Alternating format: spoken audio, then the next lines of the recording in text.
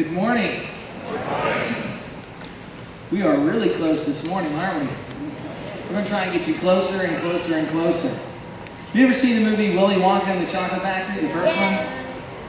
I always thought it was so cozy when all the, I didn't realize that they were poor, but when the grandparents slept in the same bed, foot to foot, that looked so cozy to me as a kid. Some of you are like, no, I prefer Castaway. Yeah, oh, you lived that? Yeah, because you have kids. So now, Kathleen just said, she lives that. Now it's the same thing for my home. We have 2 children. Stephanie, I sleep on this little edge, I'm not kidding, on the edge of the bed. The bed is one of those memory foam mattresses, so the edge of the bed now perfectly conforms to my body, so I won't fall off of it. The dog, our 61-pound dog, sneaks on every night in the middle of the night. So now we have babies kicking us all night and a dog at our feet. So that's a good thing we bought a king-size bed. How you like our gym?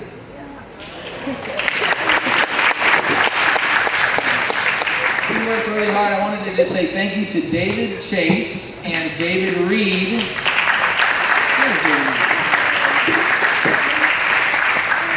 Who helped me plan this event, and Denise Rowe, who also has helped. Where's Denise? Denise? You two are just hiding back there. Denise, too. Give it up for Denise.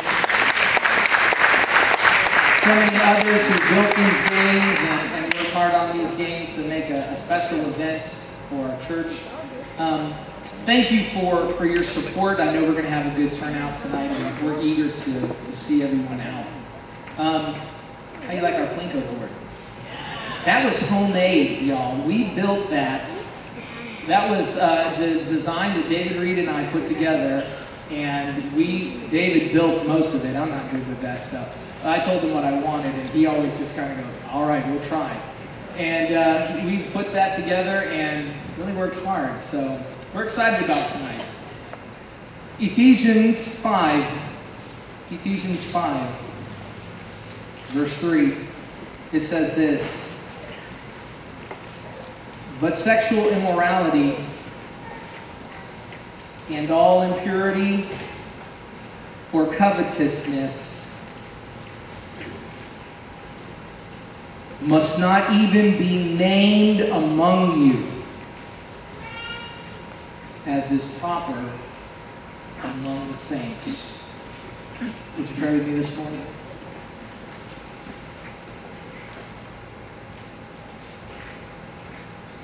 Jesus, we belong to you.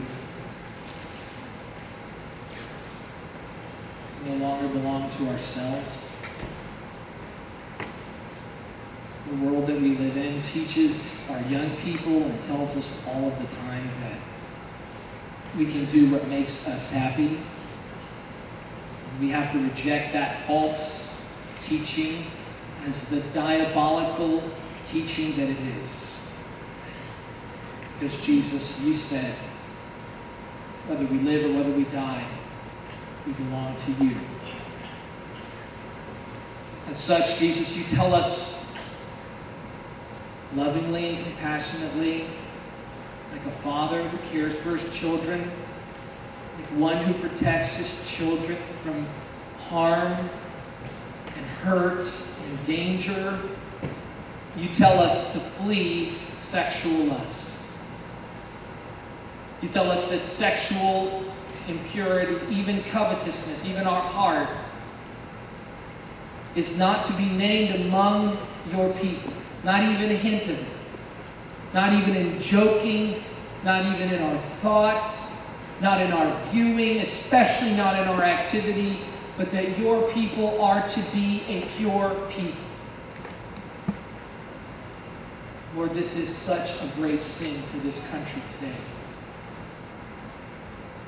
We have rebelled against you in a great way, in the way of sex, in the way of our marriages. We have rejected what you taught us about sex. We have rejected what you taught us about marriage. Lord, those of us who have not rejected it in word are guilty of rejecting it in thought.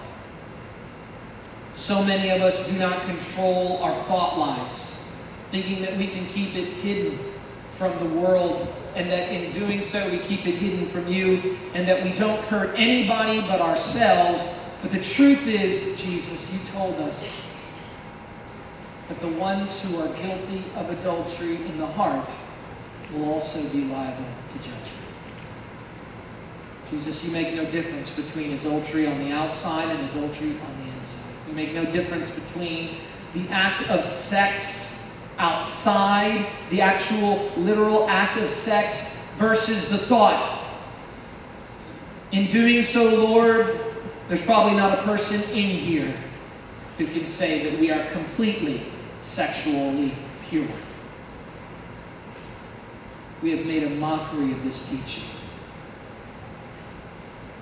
We reserve white dresses for girls, white tuxedos and white shirts for men to prove our purity. And though we may not have committed sex in the act before marriage, we are guilty of it in our thoughts. And to you, Jesus, that matters. Lord, I pray for repentance. This is a great teaching that you have for us today. I pray for repentance in this. I pray that we would stop our lusting today, that we would get our thoughts and our hearts under control, that we would put them in submission to you, and that we would submit to your plan for human sexuality and not give in to the world's, because the world's plan for sexuality leads to death. As your word says, sexuality is a sin unlike any other, for it is a sin against our very own bodies. Lord, help us to see this great teaching this morning for the serious thing that it is, and to apply it in our lives. I pray that we would change. I pray that homes would change today. I pray that grace would be shown where confession is needed. I pray that repentance would happen.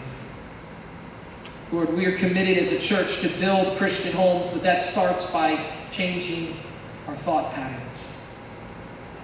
Lord, let us be clean from the inside. Purify our hearts. Purify us on the inside. Let us clean the inside of the cup so that the outside might also be pure. We pray these things in Jesus' name. Amen. Christians are naive about sex. Today, that's true. And we have to just admit it. We don't want to talk about sex because it's embarrassing, or we don't want to believe that it's something we should talk about, or don't believe that it's something we should talk about from the pulpit. We believe that's inappropriate. Albert Mohler, the president of the Southern Baptist Theological Seminary, says this: far too many evangelical pastors teach virtually nothing about a biblical understanding of human sexuality. This leaves much of the Bible unpreached and our congregations woefully untaught. Well, I might be unseasoned, but I'm certainly not going to leave the sex talk up to salt and pepper. We're going to talk about sex in this church. Why?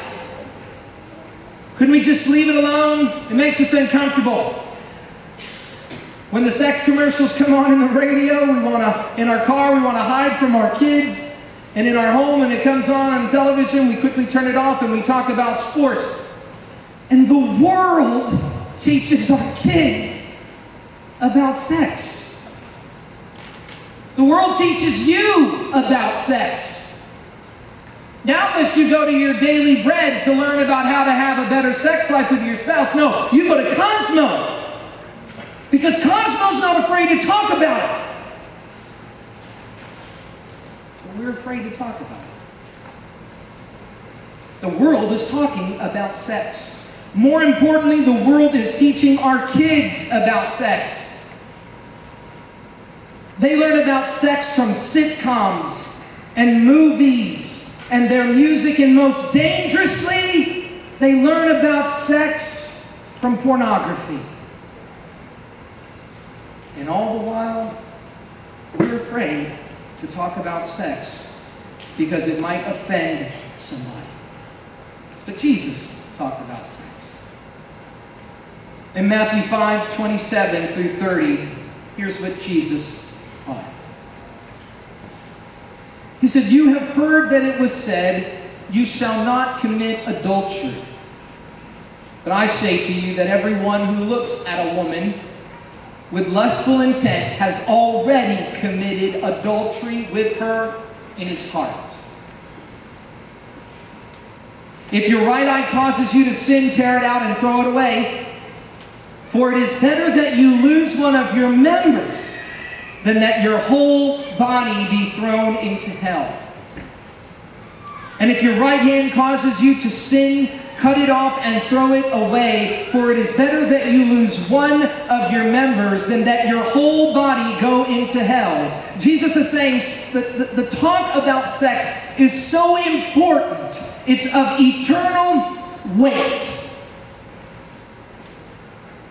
And if we get it wrong, we run the risk of our entire bodies being cast into hell. I want to read that one more time. Tell me if that's not what he said.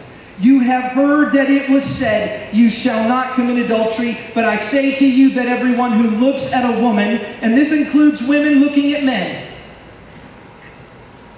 "with lustful intent has already committed adultery with her in his heart.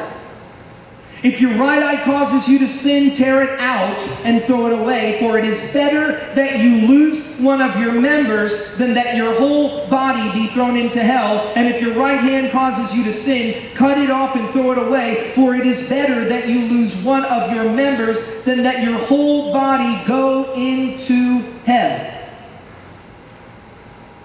Jesus says this is of eternal importance. I want to take this verse this morning and I want to unpack it. And I want to explain what this means for us. Because this teaching, unlike any other teaching, is something that the church desperately needs to hear. Number one, Jesus teaches us that sexual immorality of any kind is a perversion of God's design. He begins by recalling the seventh commandment, which is, "Thou shalt not commit adultery." Today, many would argue that even the basic axiom, even that basic axiom that is a moral teaching, is outdated and prudish. Rampant fornication, cohabitation. What is fornication? Sex with someone who's not your spouse. Single people who are engaging in sex before marriage are guilty of fornication. Cohabitation, a devaluing of the marriage covenant. Today you hear people say all the time, "We don't need a piece of paper to be married." And it's true, you don't need to have a piece of paper to be married. If you were on a desert island and it was just you and just one other person, just one male, one female, you could be married in the eyes of God, so that the two of you have sworn an oath together to be with each other forevermore. But because we can't do that today, we have to bind ourselves by law so that we might be held responsible should we fail to keep that covenant. We even have open marriages. An open marriage is a marriage where people allow their spouse to have sexual encounters with other people other than their husband or other than their wife. And they're more common than you think, and been around a lot longer. And these are just some of the examples of how far our culture has missed the mark on even the most obvious command of Jesus, "Thou shalt not commit adultery." But the commandment not to commit adultery forbids all forms of sexual immorality, not just the breaking of the marriage vow. Here's what God has done. He has designed sexual relations to be enjoyed within the bonds of marriage and only there. As C.S. Lewis put it, chastity is the most unpopular of the Christian virtues, but there's no getting around it. The rule for Christians is this: either marriage, and by marriage he means one man and one woman. For those progressives, he means one man and one woman. It is either marriage with complete faithfulness to your partner, or else total abstinence. Let me read that again, because I have been shocked by how many people miss this point. The Christian rule on sexuality is this: either marriage with complete faithfulness to your partner, or else total abstinence. I remember I brought in when I used to mentor, there was a group of guys that I would mentor, the young guys, and I remember I was asking them, so what are your plans? How are you guys preparing for your marriage right now? What things are you doing in your life to prepare your finances, to prepare your mind to be men of the home? And I remember they all laughed. That's happened on more occasions than one. And they all claimed to be Christian. And I said, well, why do you find that funny? They said, because Mr. Summers, marriage isn't for us. We don't want to get married. Well, I'm shrewd enough to know what a young hormonal teenager thinks. And I said, so then you're all open to being celibate for the rest of your life? To which they all said, well, what does celibate mean? And then after I explained to them what celibate meant, they said, no. Now, when I've got a room of teenage boys, it's at that time that I have to wonder, why aren't the parents teaching this? Why are they dumbfounded at this thought that the Christian ethic on sexuality is either marriage in monogamy or total abstinence? Why, they're shocked by that. How have we failed to communicate this? I am shocked by that. But this is what God has commanded. Whether the Bible forbids in line item all of the sexual acts that it needs to forbid is irrelevant. Here is what God did and what God said. In Genesis 2:18 and 21 through 22, here's what God said. Then the Lord God said, it is not good that man should be alone. I will make for him a helper who is fit for him. So the Lord God caused a deep sleep to fall upon the man, and while he slept, he took one of his ribs and closed up its place with his flesh. And the rib that the Lord God had taken from the man, he made into a woman and brought her to man. Now, he didn't take 4 ribs from Adam and bring him 4 wives. He did not take a rib from Adam and make another Adam. Instead, he made a woman to be fit for him. And do I need to show a picture of the anatomy of the body to prove what the word fit obviously means? You say, don't talk about that. We have children in here. Let them learn about sex from TV, but not church. And so God's design was one man and one woman. You say, did they have a marriage? Did they have a reception? No, God brought her to him and they were married. 1 Corinthians 7:1 through 2 says this, now concerning the matters about which you wrote, at least the one good thing about the Corinthian church is they were concerned about sex and wanted an answer from a Christian. Now, concerning the matters about which you wrote, here's what Paul says. It is good for a man not to have sexual relations with a woman. Now, he is responding to a form of asceticism. Asceticism is denying yourself earthly pleasures. And he's saying, listen, there are some false teachers there. They're teaching that you should be ascetic, that you should deny yourself earthly pleasures. And that's good in and of itself, but it's not a rule for the church. You don't have to follow that. Here's what he says. But because of the temptation to sexual immorality, each man should have his own wife, and each woman her own husband. Because we are tempted by sexual immorality, each man should have his own wife, and each wife her own husband. In other words, in order to not commit sexual immorality, what must we do? What must we do?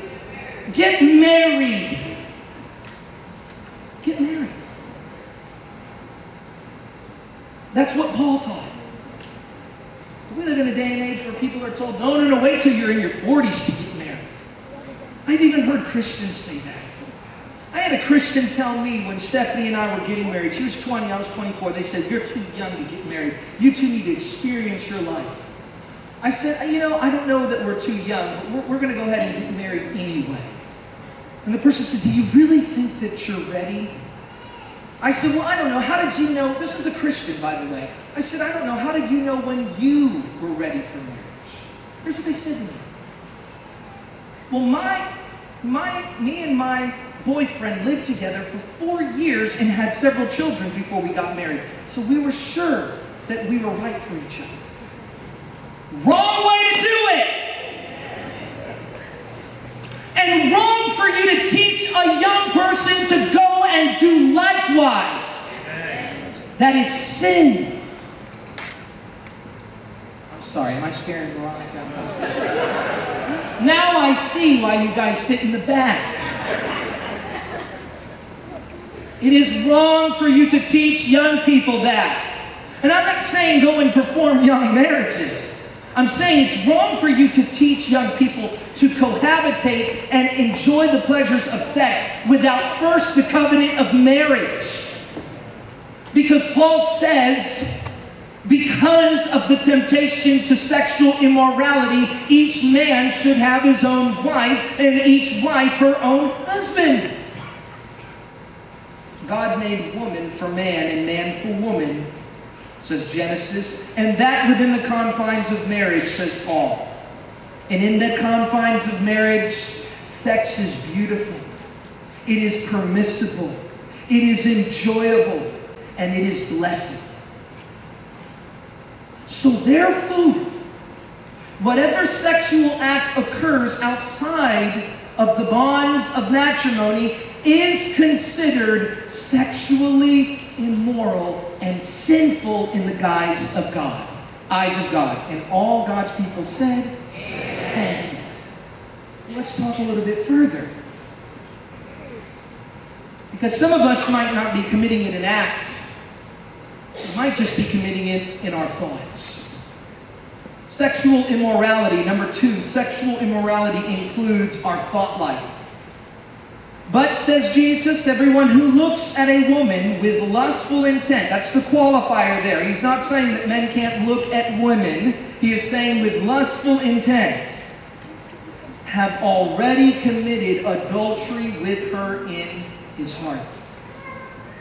The Pharisees were once again teaching that all you had to do is abstain from adultery on the outside, but inside it didn't matter, just so long as you didn't embarrass the Israelites. But Jesus now teaches a fuller meaning of the 7th commandment as including our thought life as well as our sex life. And this wasn't a new teaching. In Job 31, Job said, I have made a covenant with my eyes that I will not look upon a woman in lust. He knew already that the breach of the 7th commandment started with a lustful look and a desire of lust in our heart. But this command is not for men only. It includes women as well. Perhaps Jesus knew that men were more guilty of a lustful look and are often appealed, and sexual arousal starts with the eyes for many men. But women can also commit this same sin. But the command goes beyond the confines of marriage as well. This isn't only for married people, but for single and unmarried people as well. And it excludes lusting for everyone. In fact, that's exactly what verse 28 says. Jesus says, everyone who looks at a woman with lustful intent or man is guilty of this sin. The unmarried male or female who lusts after another person has broken the seventh commandment. Well, let's talk about this in our day. The proliferation of free pornography has been fueled by the phenomenon of the internet.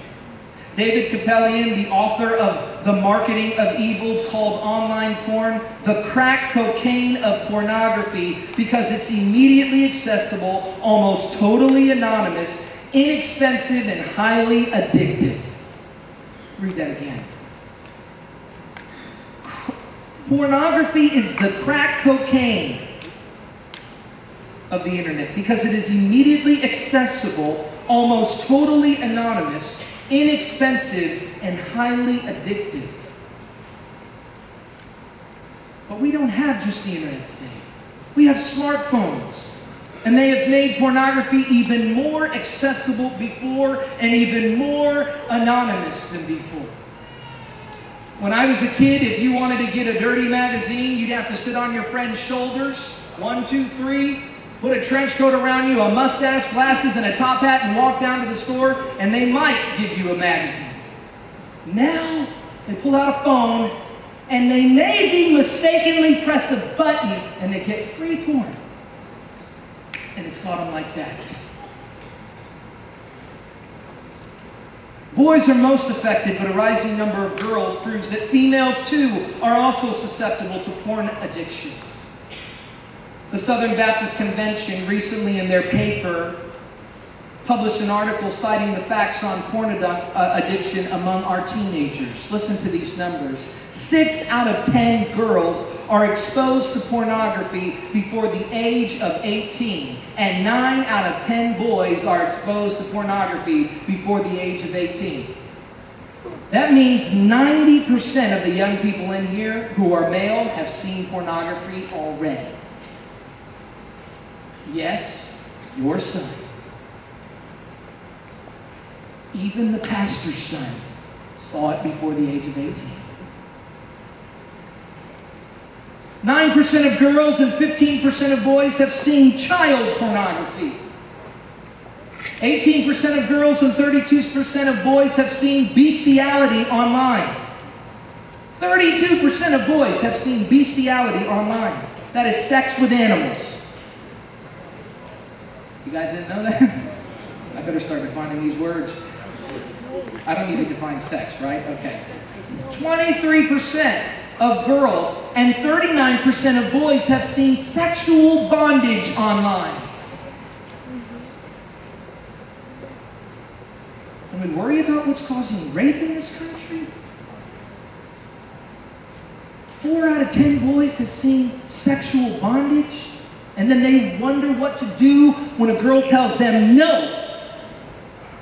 Oh, but she really means yes, because that's what they learned from the movies. 57% of girls and 83% of boys have seen group sex online. 55% of girls and 69% of boys have seen same-sex intercourse online. 28% of 16 to 17-year-old girls have been unintentionally exposed to porn online. That means they go on Google and they click something, everything, by the way, on the internet has been sex. They go on and they innocently put something in the URL and they click search, and automatically they're getting something sexed.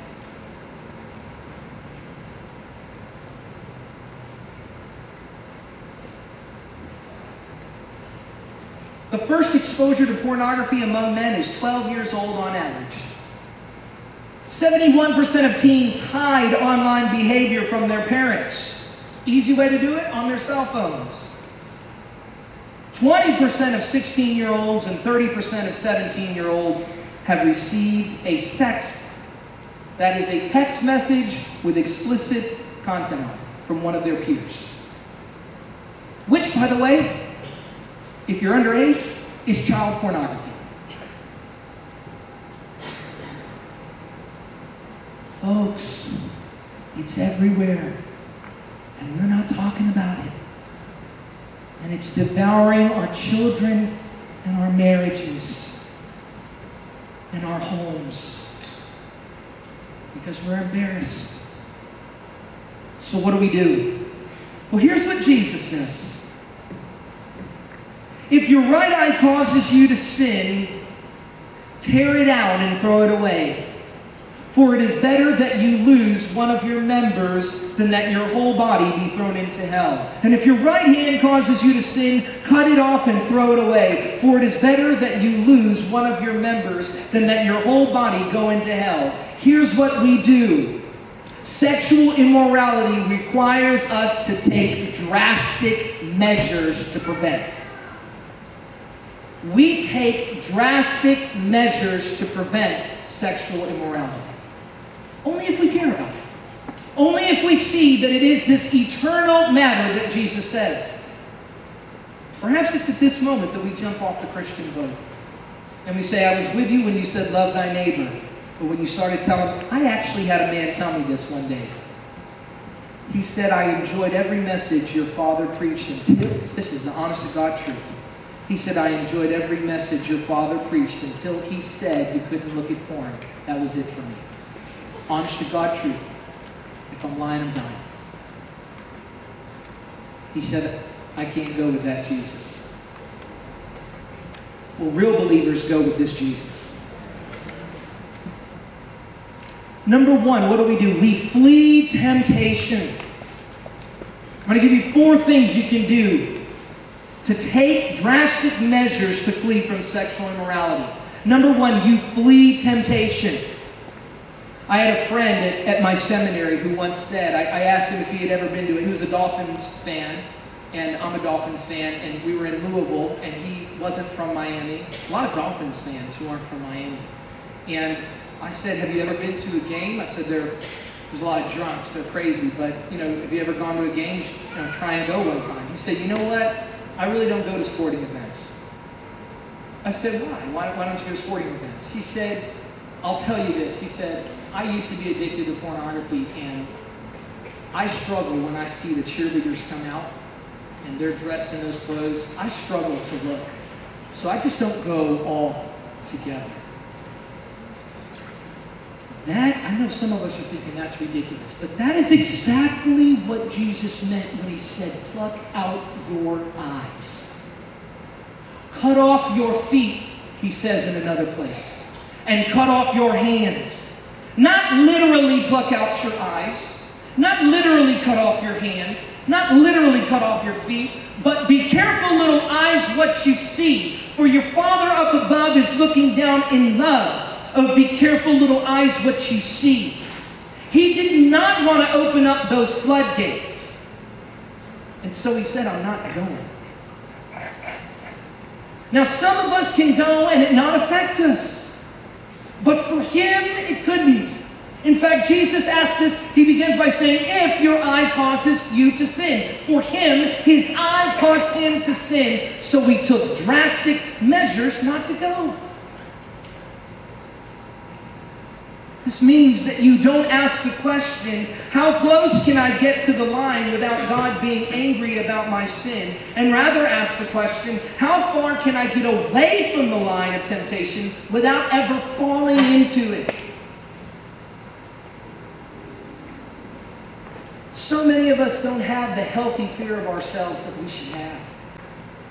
We think Bobby's a good Christian boy and Susie's a good Christian girl, and they can go out and they can be together and they can be alone and nothing will ever happen. Fools!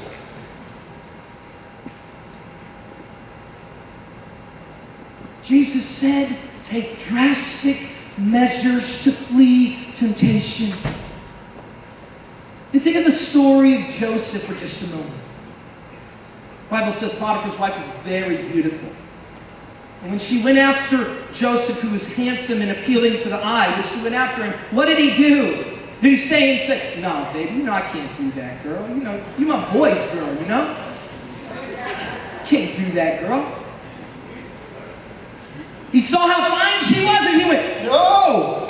And he ran, the Bible says.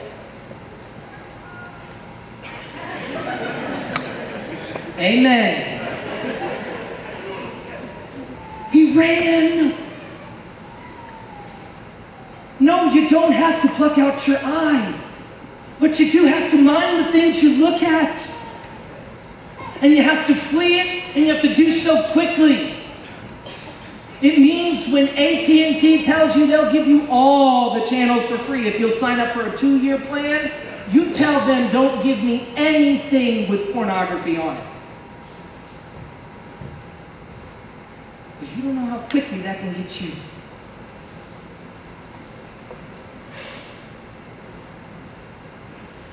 When I was in school, every year one of my classmates would ask the question of oral sex. They'd always say, is oral sex, is that sin? The question was actually asking, how far can I go with my boyfriend or my girlfriend without committing sin? That's what they were essentially asking. And it's a good question. But we need to be able to respond by explaining why those sexual urges, when left unfettered, actually lead to great health problems. Have you not heard of the rise of STDs in this country? Syphilis and gonorrhea, HIV are on the rise. And health clinics are calling this the Tinder effect. Tinder is essentially a hookup app. Oh, I'm sure you can meet a couple friends and just play parcheesi at the park. But I've seen the app. And I've seen what the girls are selling and what the boys are selling, and it ain't a fun night at the park over Parcheesi and Yahtzee. They're selling sex. When the girl takes the picture like this, if she's not wearing any clothes, she does not want to hang out with you. She wants to hook up with you. It is essentially exactly what Proverbs talked about with the woman who calls from her front door. Now they call from their phone. And boys do the same. Talk about the marital problems that adultery and lust can lead to. Talk about the homes that are ruined by addiction to porn. Talk about the fact that the man who was unfaithful before his marriage highly probably will not be faithful after his marriage. Talk about what it's like when the little boys and the little girls are standing there asking their mom, why is Daddy gone? And you can't know that, young people. You can't know that until you have your children and you look them in their eyes and they say, I love you. What harm you would bring by your addiction to pornography, by your unfettered lust, and by your unfettered sexuality. Talk about the societal problems, like abortion. How many children have been victims? I said children because I don't use the word fetus. Because the Bible tells us that life begins at conception. And women, by and large, 1 out of every 100 uses abortion for the safety of the mother. The other 99 are for convenience. Talk about that. That the answer to unfettered sexuality is not taking the life of innocent children, but getting our sex lives under control. Teach your children about the spiritual problems, namely the rejection of God. To live this way is not to say I am going to do what I want to do. It is to say I am going to do what I want to do and not what God has called me to do.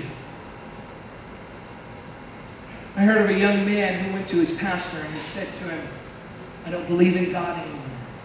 And the pastor, being smart, looked at the young man and said, how long have you been sleeping with your girlfriend? We reject God. The most obvious thing about anything is that God exists. Do you think this is an accident that I'm just mad on emotion having a conversation with you and you're perceiving and understanding it? No, it's obvious that God exists. But because of our willingness and our want and our desire for unfettered sin, we reject God. That's what Paul said. They reject God because of the wickedness. They suppress Him. Talk about seriously fleeing temptation. The second thing we can do to avoid and to take sexual immorality seriously is fill our minds with purity. Paul said to the Philippians, whatever is true, whatever is honorable, whatever is just, whatever is pure, whatever is lovely, whatever is commendable, if there is any excellence, if there is anything worthy of praise, think about these things. The church father Origen took Jesus' commands, literally here, and had himself made a eunuch. He castrated himself. One R&B singer, his name was Houston, when came under conviction of the Sermon on the Mount, literally took a pencil and tried to gouge out his eye. The problem with both of those is that they're only the gateway. The real issue is the heart. What did Jesus say? It is the heart that is the problem. The look of lust which leads to the heart. They have committed adultery in their heart. Blind torsos can commit lust in their heart. They can covet another's flesh without ever seeing it, without ever touching it. Our minds are the place where lust occurs. It's not our eyes. We lust when we allow ourselves to contemplate those sexual fantasies with the things we take in. You can live life eyeless, handless, and footless and still be guilty of lust in your heart. So then don't lead yourself then into temptation. Be careful with the media you consume, the places where you go, the conversations that you have. All of these can become erotic and tempting, which can lead you to commit this grave sin. Third, take this seriously. Jesus is not to be taken literally here with the cutting off of hands and gouging out of eyes, but He is to be taken seriously. It's not literal, but it is serious. Lust leads us to break the vows we've made in our hearts. Young person, single person, married person, right now begin to guard your marriages by protecting your hearts against lust. I've seen a many young person who got married disappointed with their sex life because they thought their wife was that object they'd been watching on the porn for so long. They didn't expect her to have a mind of her own. After all, when they watch it, she never says a word. Most of the time it's muted because they don't want their parents to hear it. As we just learned, 80% of young people hide this from their parents. And so the only interaction that they're having with a woman in sex is silence, and she's nothing other than an object for sexual pleasure for men. That's it. And you take that into a marriage, and it'll destroy your marriage. Young person, listen to me right now. When the world, the unbelieving, God-forsaking world, is picking up on the disaster that porn can bring to your marriage, don't you allow them to do it, and you not. Time magazine recently published an article on just how dangerous pornography can be to a marriage. Because what ends up happening is the dopamine, which is its highest in youth, which is the chemical in the brain. It's a reward chemical. And whenever we get rewards, we like it and we increase that dopamine. The dopamine chemical is released the greatest when a boy, or especially a boy, perceives an image that's pornographic. In fact, to the point at which men would rather look at images than have sex with their wives.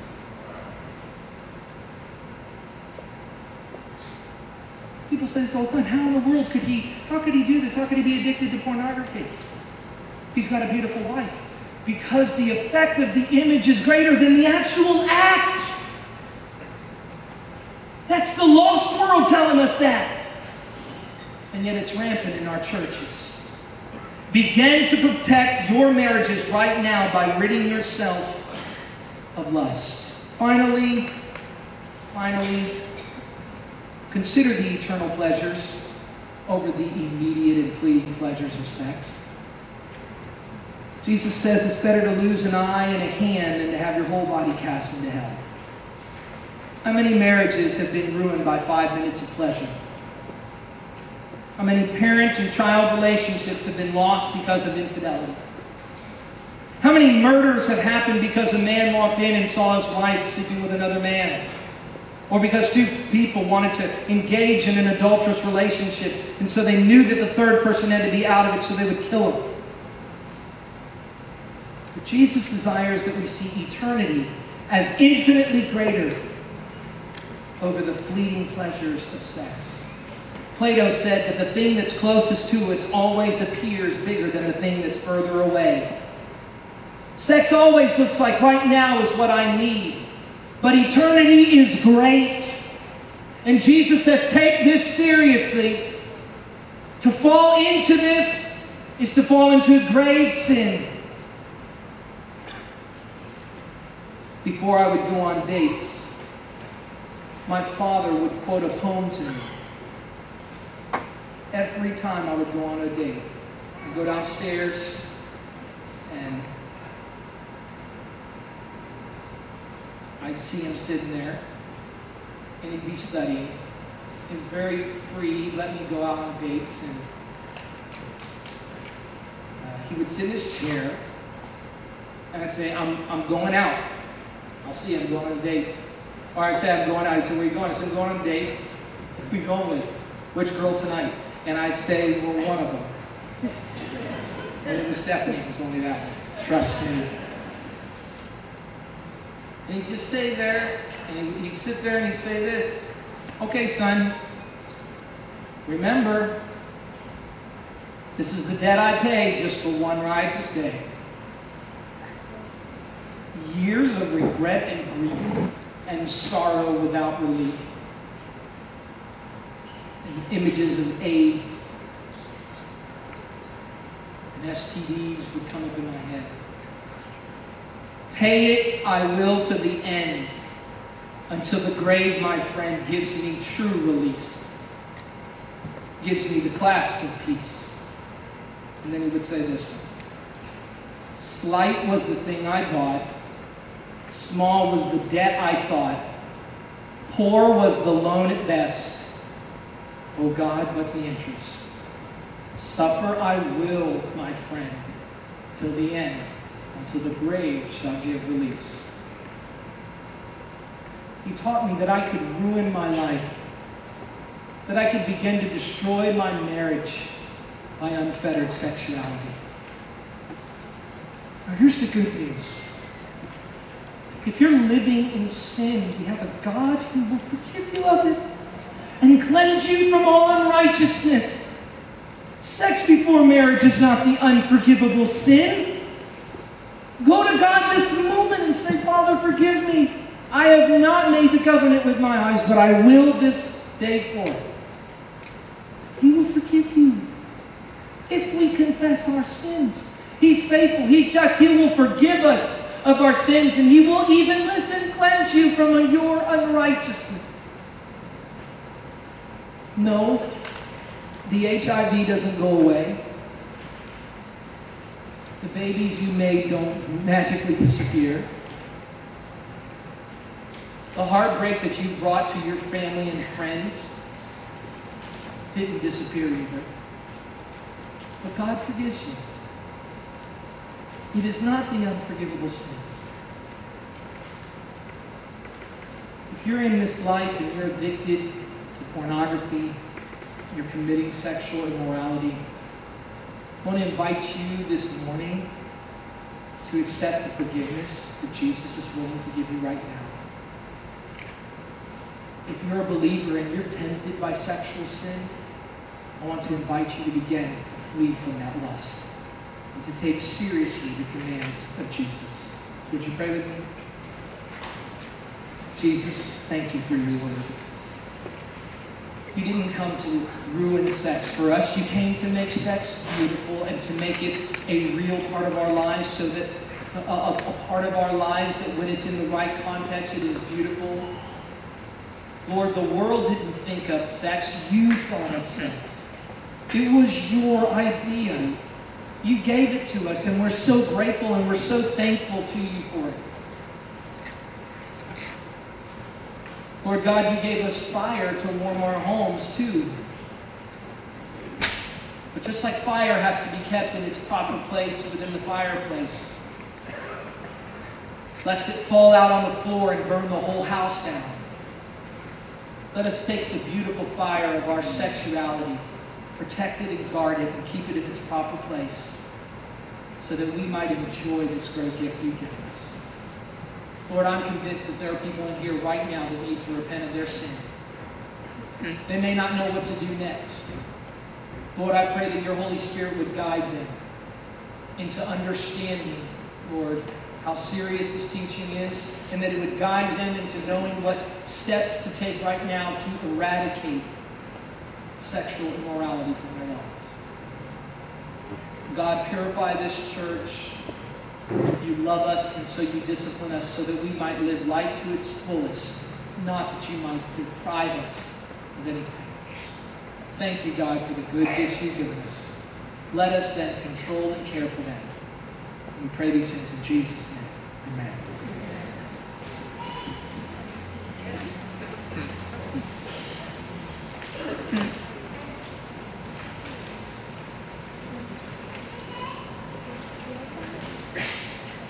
Would you stand with us?